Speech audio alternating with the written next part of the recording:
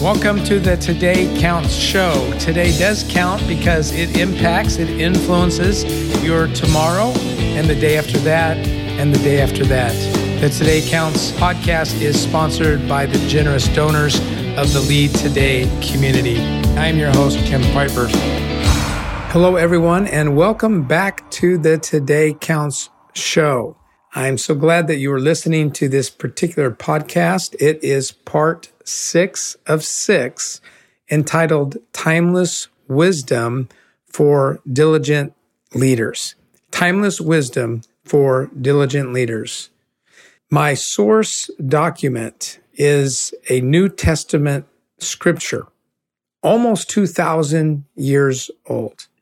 It is written by a seasoned leader to a younger leader. And specifically, we're looking at the 6th chapter of 1 Timothy. So that is the source document. And if you have a Bible and would like to grab that, that might be, fun if you're able to do that. And I've titled the guts of this particular podcast, 6 of 6, Let's Talk About Money. Let's talk about money. And this is an overview of 1 Timothy chapter 6.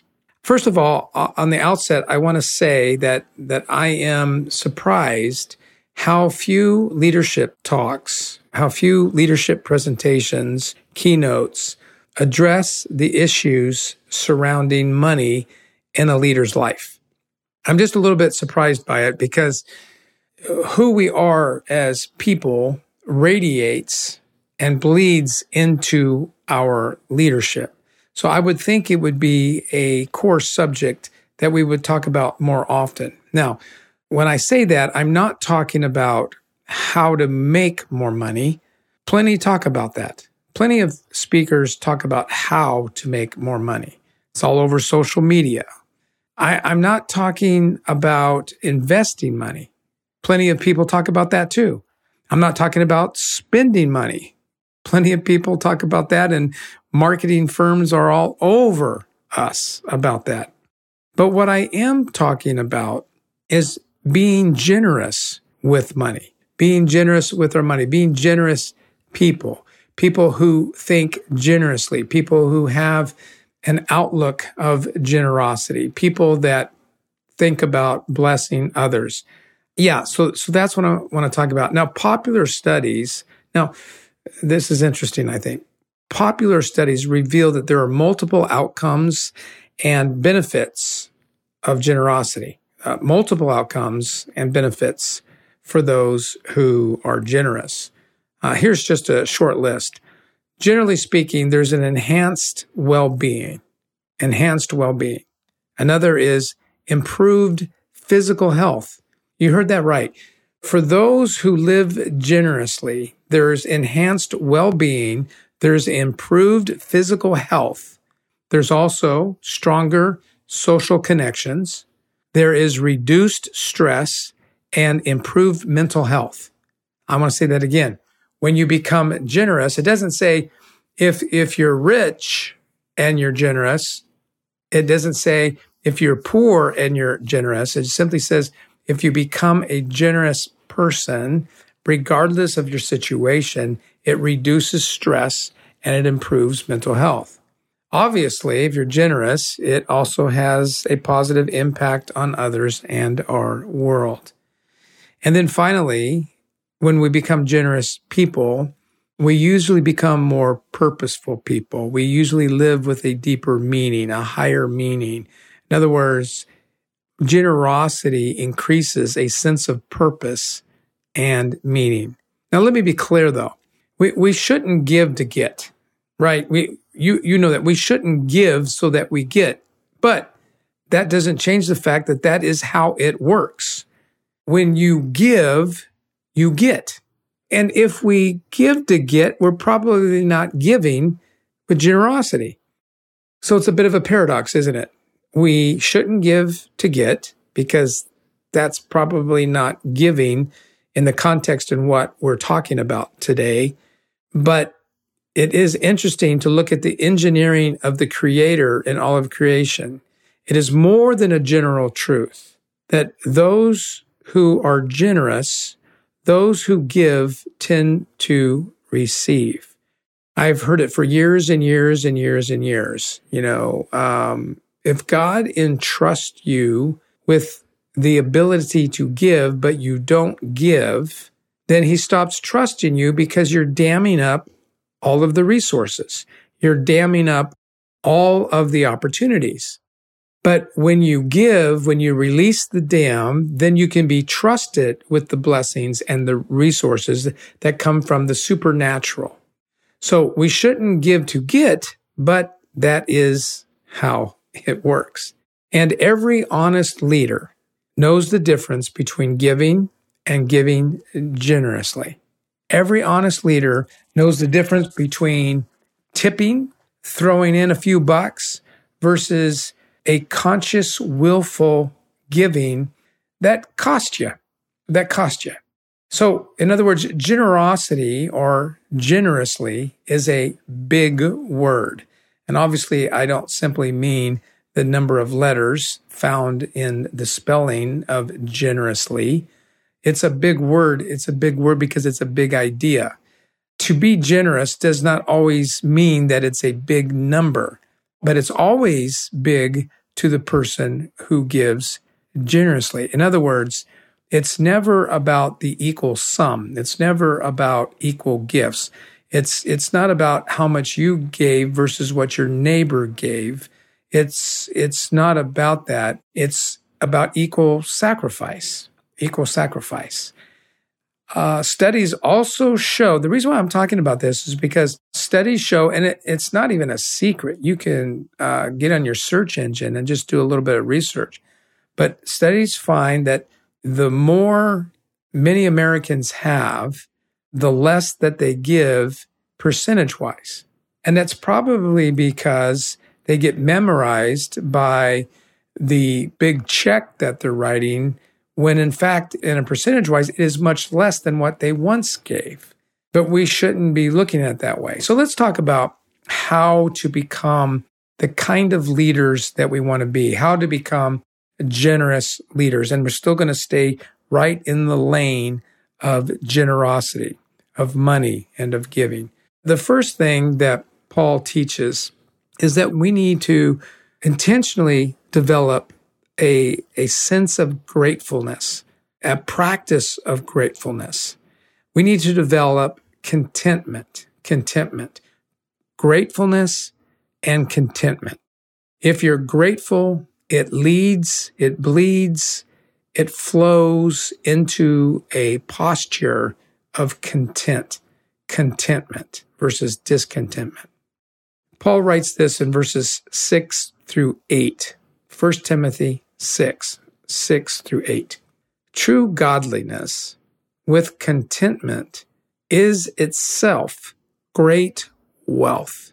After all, we brought nothing with us when we came into the world, and we can't take anything with us when we leave it.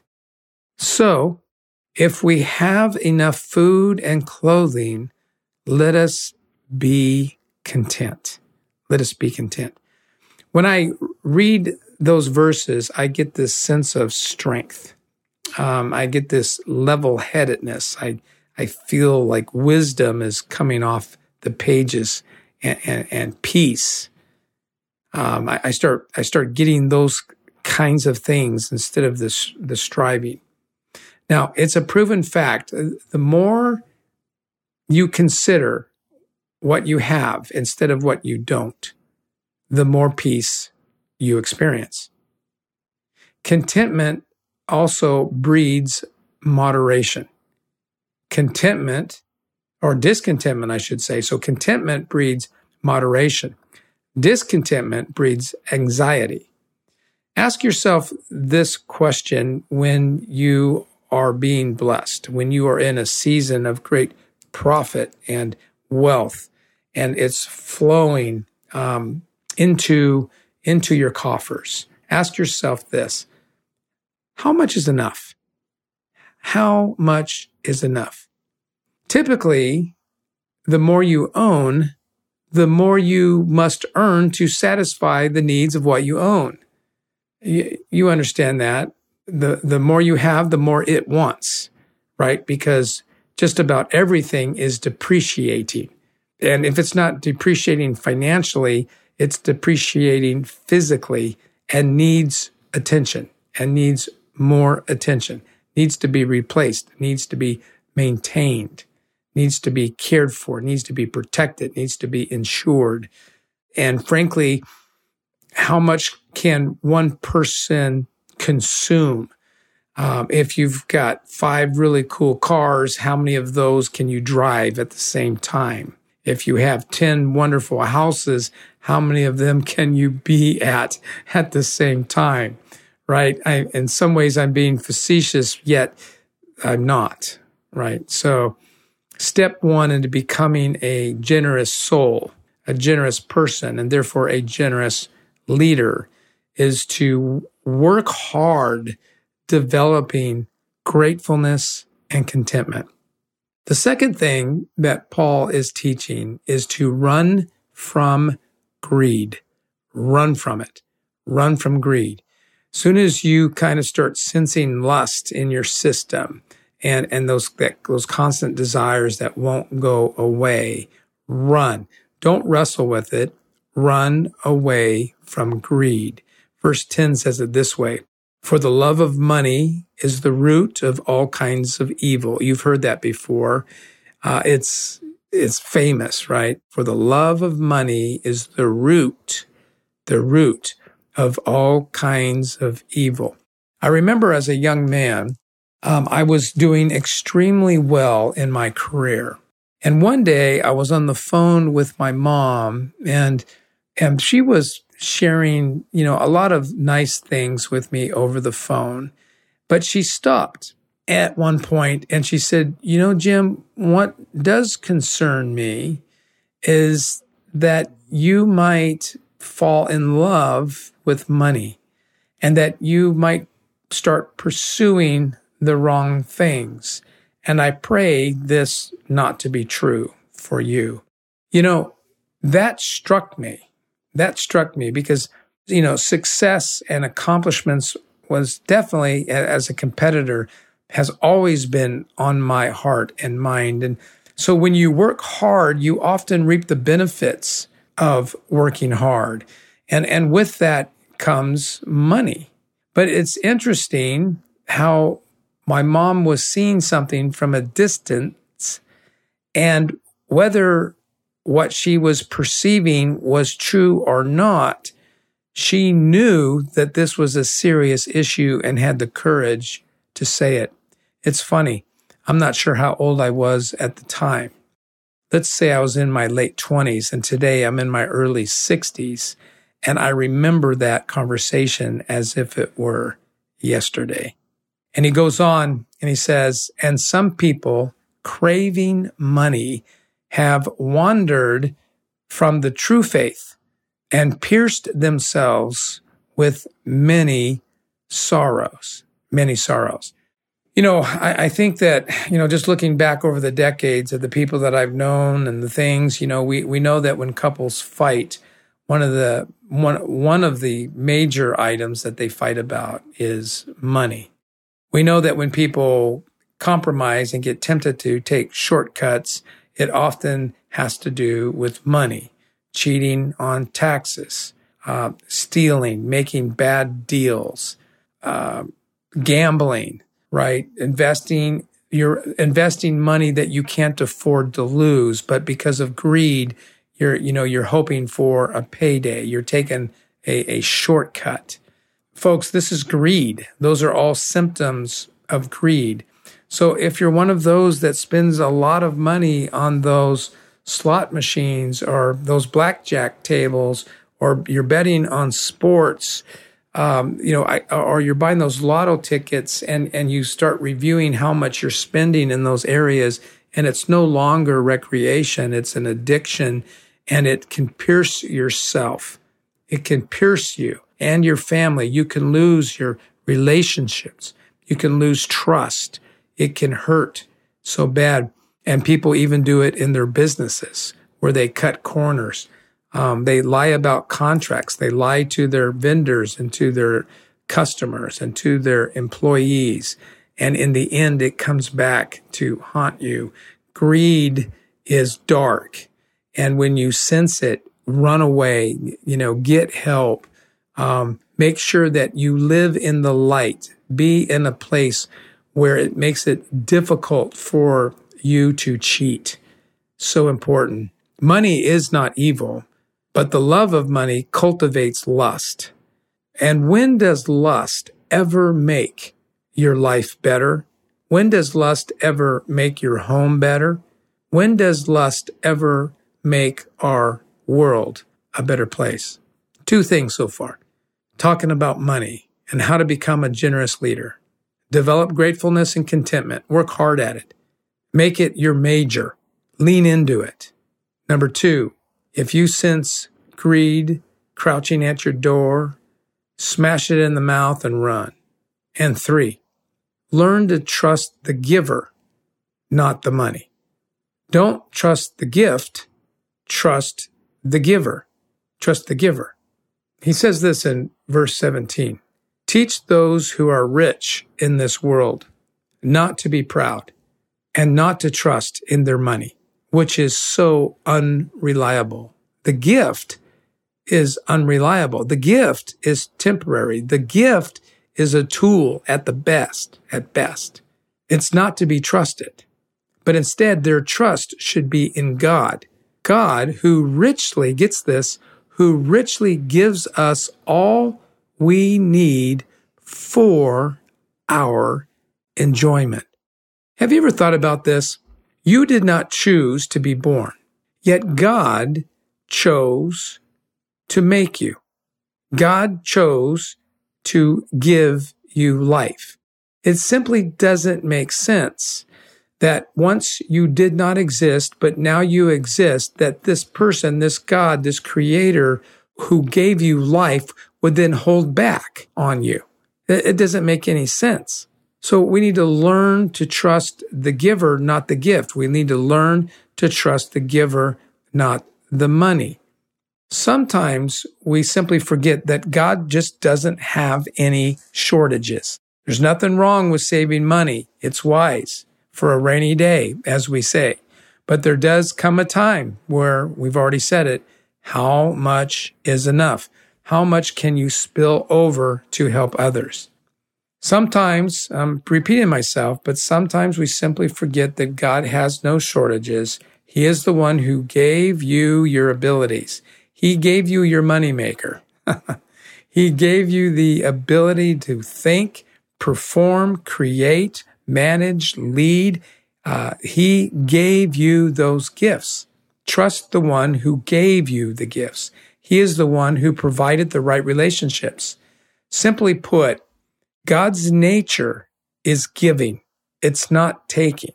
Darkness takes. Sin takes.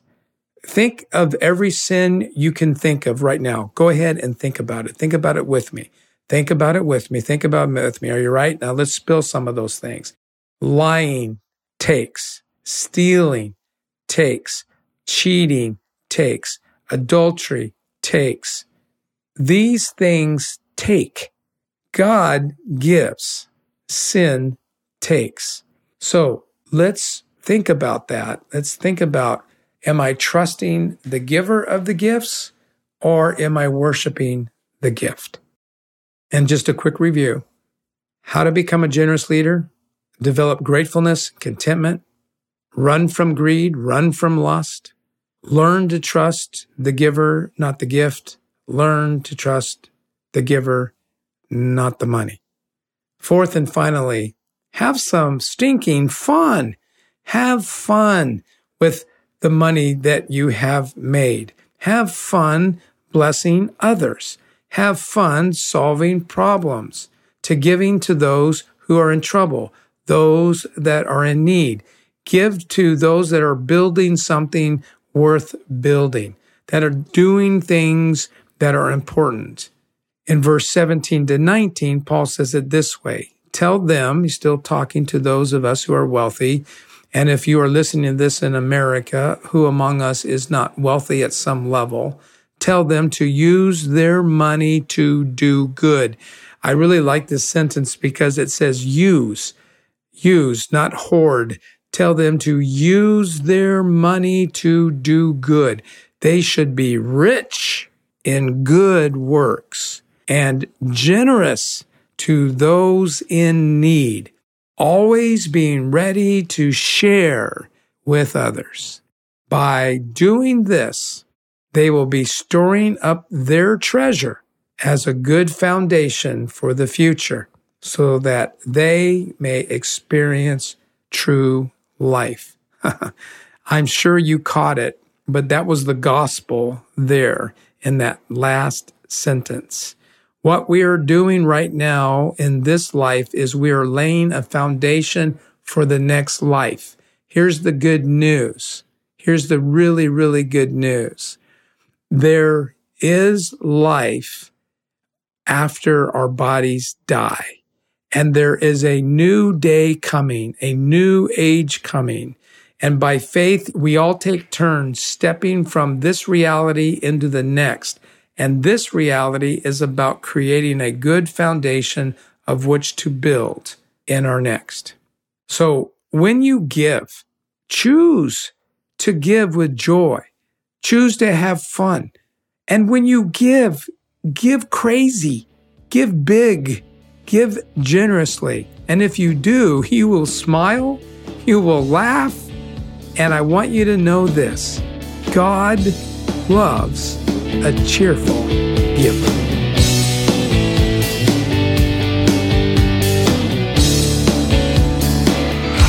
If you're not part of the Lead Today community, let me invite you. Go to leadtodaycommunity.com. That's leadtodaycommunity.com and sign up for Monday Moments. It's a weekly email that will encourage your leadership. Again, thank you for joining us today, and thank you for telling a friend about the Today Counts show.